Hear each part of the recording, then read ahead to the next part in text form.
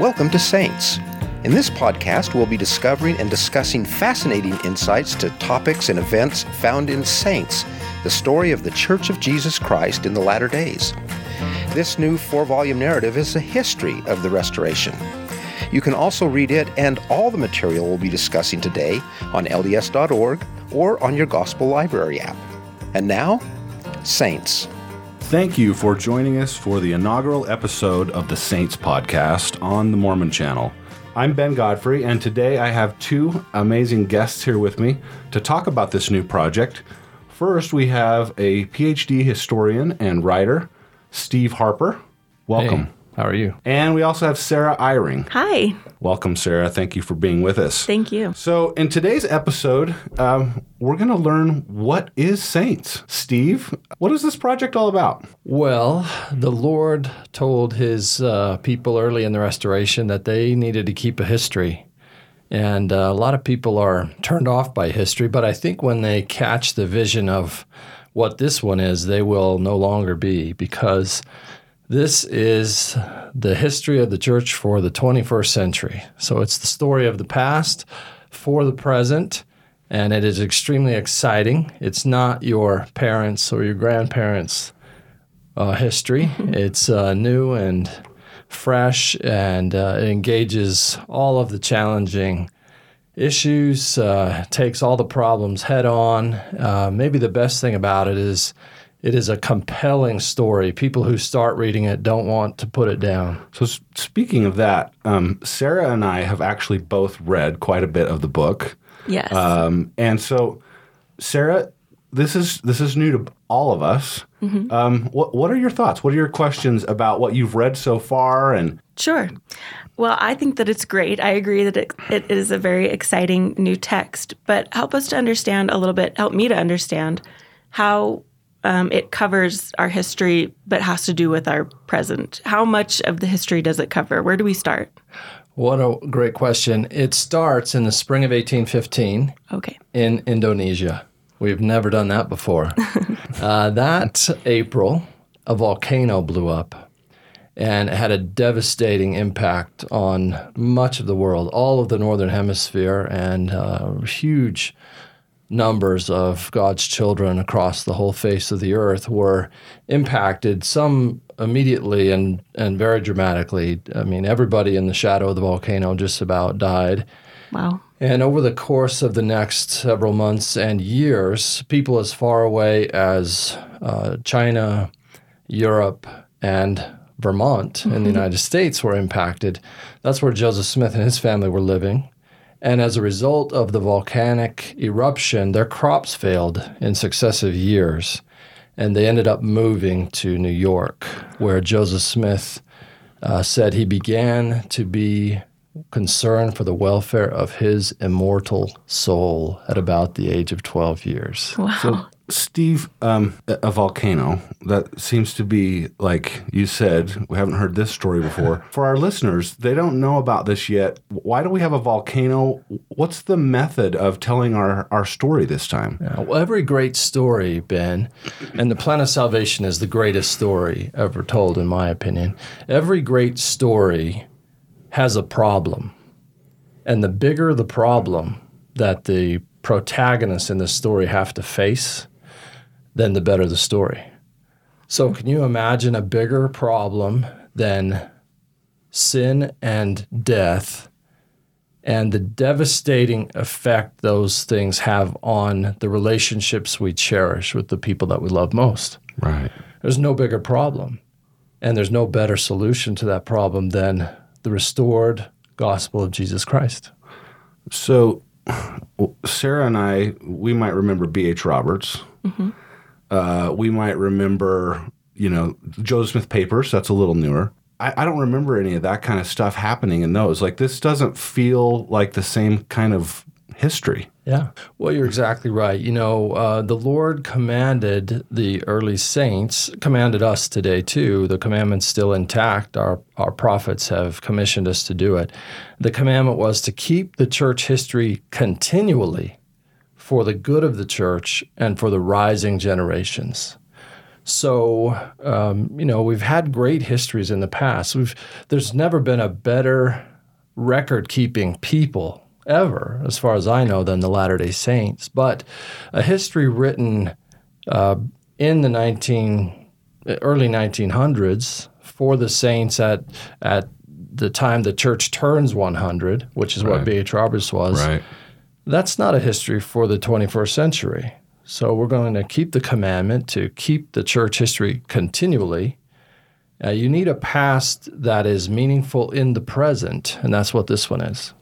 So obviously it starts with an element of the story that we didn't know about, the volcano. Are there other elements throughout the story that people wouldn't be familiar with generally, even if they know some of the history of the church? Yeah, I'm confident enough to guarantee that in every chapter, readers will say, oh, there's some things I was familiar with. And also, I never knew that.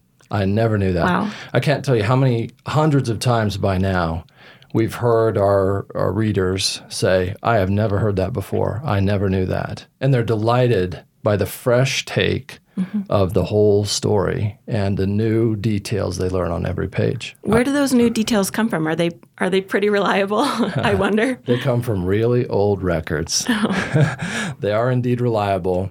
The fact that people haven't heard them before doesn't mean they haven't existed.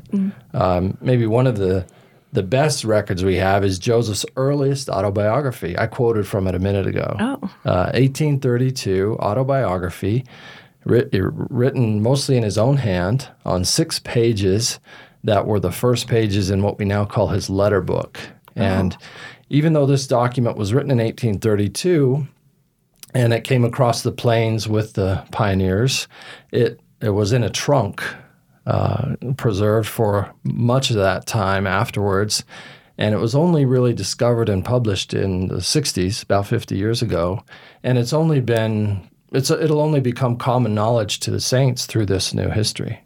So that seems like a difficult task, to take things that many people don't know about and to really add them to the story in a graceful way and an accurate way. Was that sort of a daunting task when you guys started? Yes, no doubt. The degree of difficulty is very daunting, but it's also the reason for doing it. It's the exciting challenge that we have.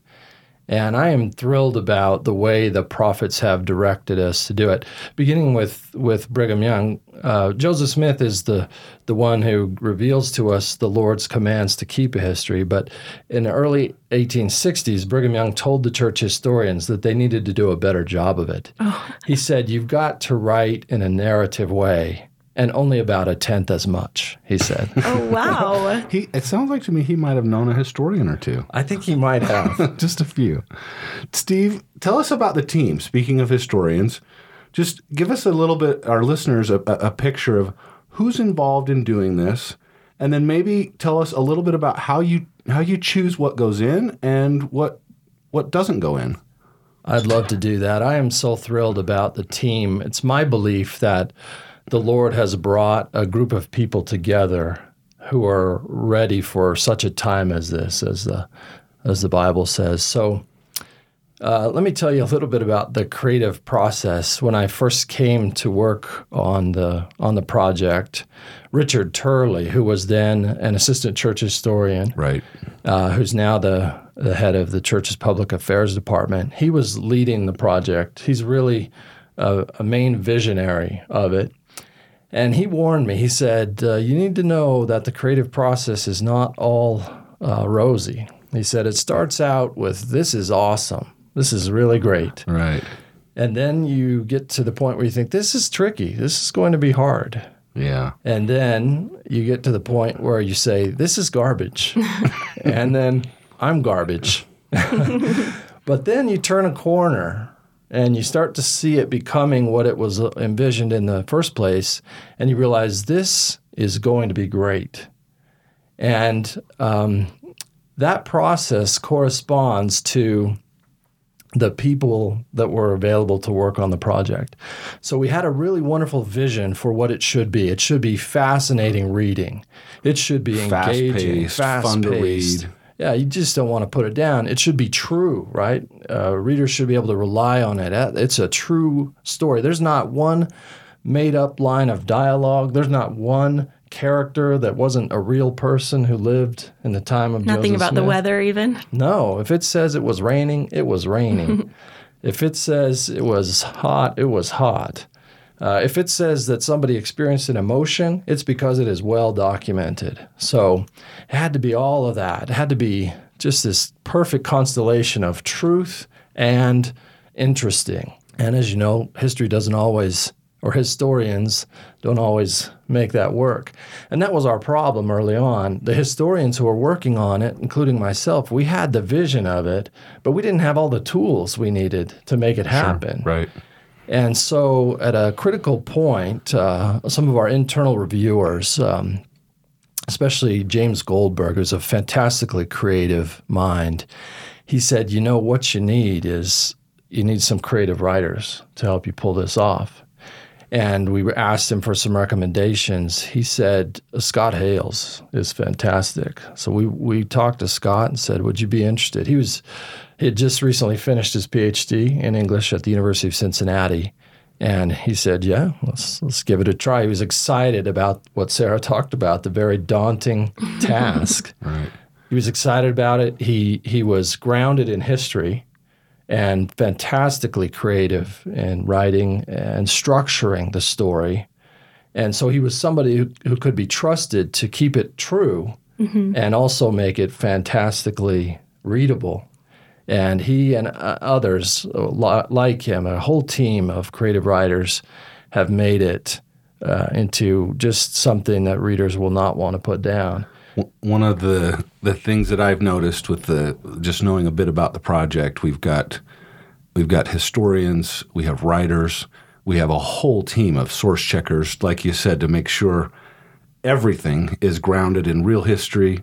We even have people who've written screenplays. Absolutely. To make sure that this is going to be something people actually want to read in their spare time for fun.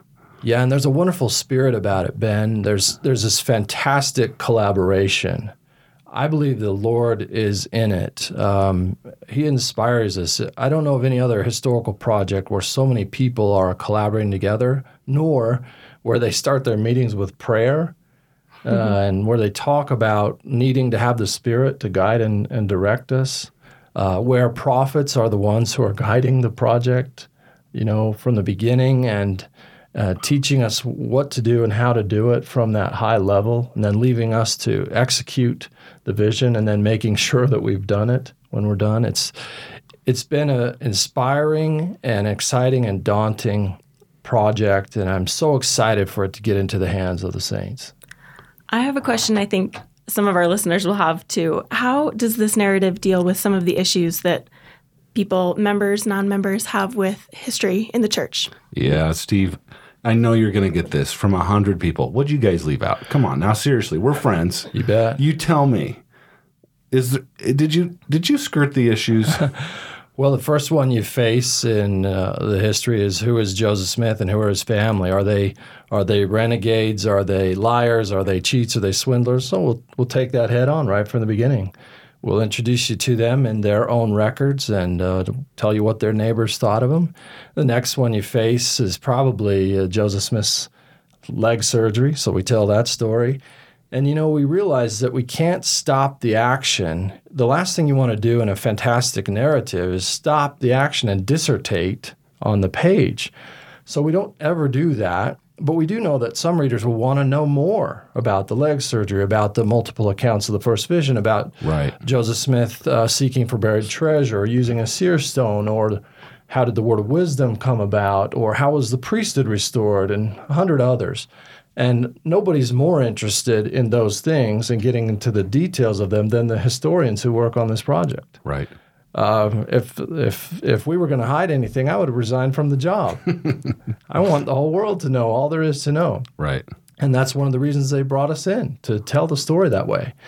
But we realize you just can't stop the story and do that. So instead, when we come to something like that, something controversial or interesting, where there's more of the story to be told than we can in the narrative, we tell a fantastic narrative about it, and then we have topics available. So you can go online and look at the topical essays related to all of the various issues.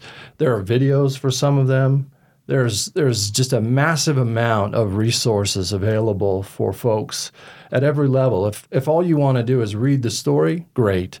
But if you want to engage at a deeper level and get beneath the surface, within a few clicks, you can be looking at the original source material. And that we want everybody who wants to do that to do it. So if I want to, maybe I'm a little skeptical, because that's the kind of guy I am. And I say, well, I've never heard that detail. I mean, I've read the Pearl of Great Price. I've told the first vision in other languages on my mission. I don't remember an Acts. I want to know where that came from, because those creative writers, they're creative, right? You bet. So you're telling me that I can click through and I can read the actual sources of where this material came from? You can sure do that, Ben. You can find the Acts in the 1843 newspaper article that reported it, and you can get there within a couple of clicks in the ebook and in the online version. The book will be online as soon as it's in print. And there will be footnotes on every single claim we make. We don't assert a premise that we can't defend from the historical record. So if it says it, we feel like we can defend it from the record, and the footnotes will take any interested readers to the places that we got the information so they can verify for themselves. That's fantastic. I think people are going to love that. You said that we are commanded to keep a continual history. Does that mean that this project will be ongoing, or when do we stop? Well, we're going to bring it right up to probably 2015 when temples dot the earth and saints everywhere are striving to make and keep the covenants of the temple. But that won't end the project or the command to keep the history continually. So it'll be ongoing. There's a difficulty that a historian faces when you get real close to your own time. It's challenging to discern the difference between journalism and history. So I don't think we'll write another volume for some time, but there will be ongoing efforts to continue to gather the history and tell it. It'll be on the church's channels in a variety of ways. And then when enough time passes that we can confidently know what the fifth volume should include, then I'm guessing there'll be a fifth volume. That's great. Steve, we talked about B.H. Roberts earlier. We have the Joseph Smith Papers that is enormous and a fantastic record, a documentary record of everything. Those are only in English. And we got a lot of members all over the world. How's Saints going to make a difference for people in Germany or the Philippines or Hong Kong? One of the most exciting things for me about this project, Ben, is that the prophets from the beginning commissioned that it be translated into multiple languages. They wanted it in the languages that would reach at least 90% of the church. And as we've gone along under their direction, that has expanded even further.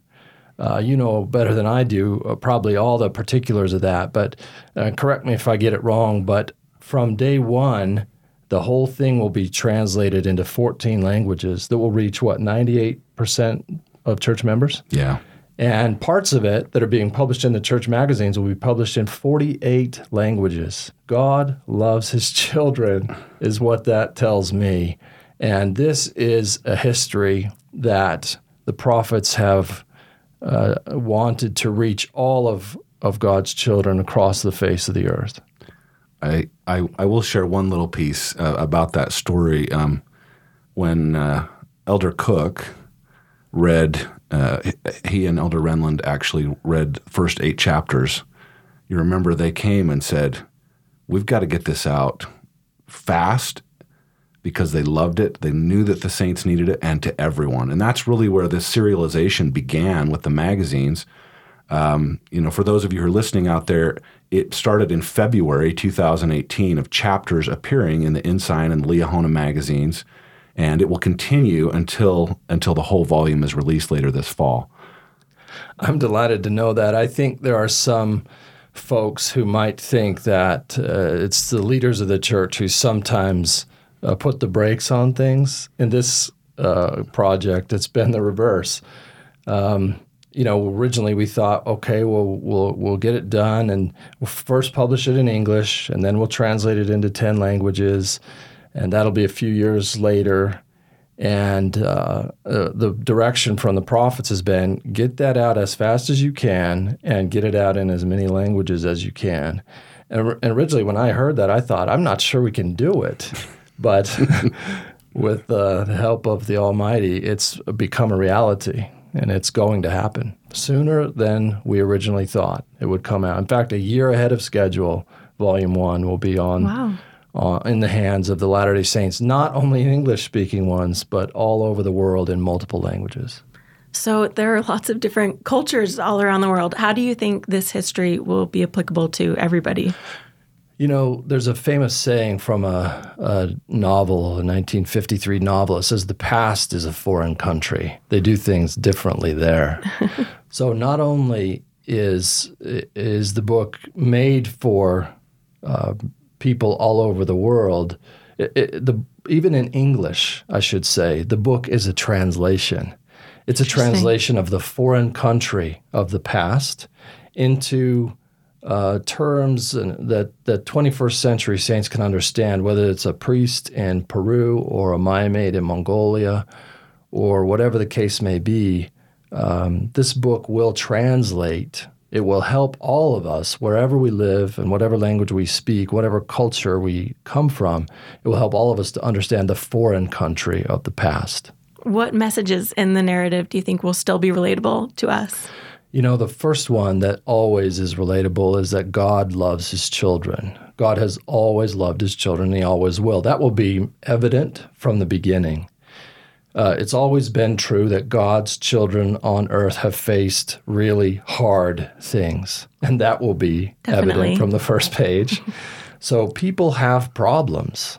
People have serious problems, hard problems, and in some ways the hardest one of all is the problem of mortality, culminating in death, not just because of death itself, but because we love people, we love each other, we love our family, and death devastates that.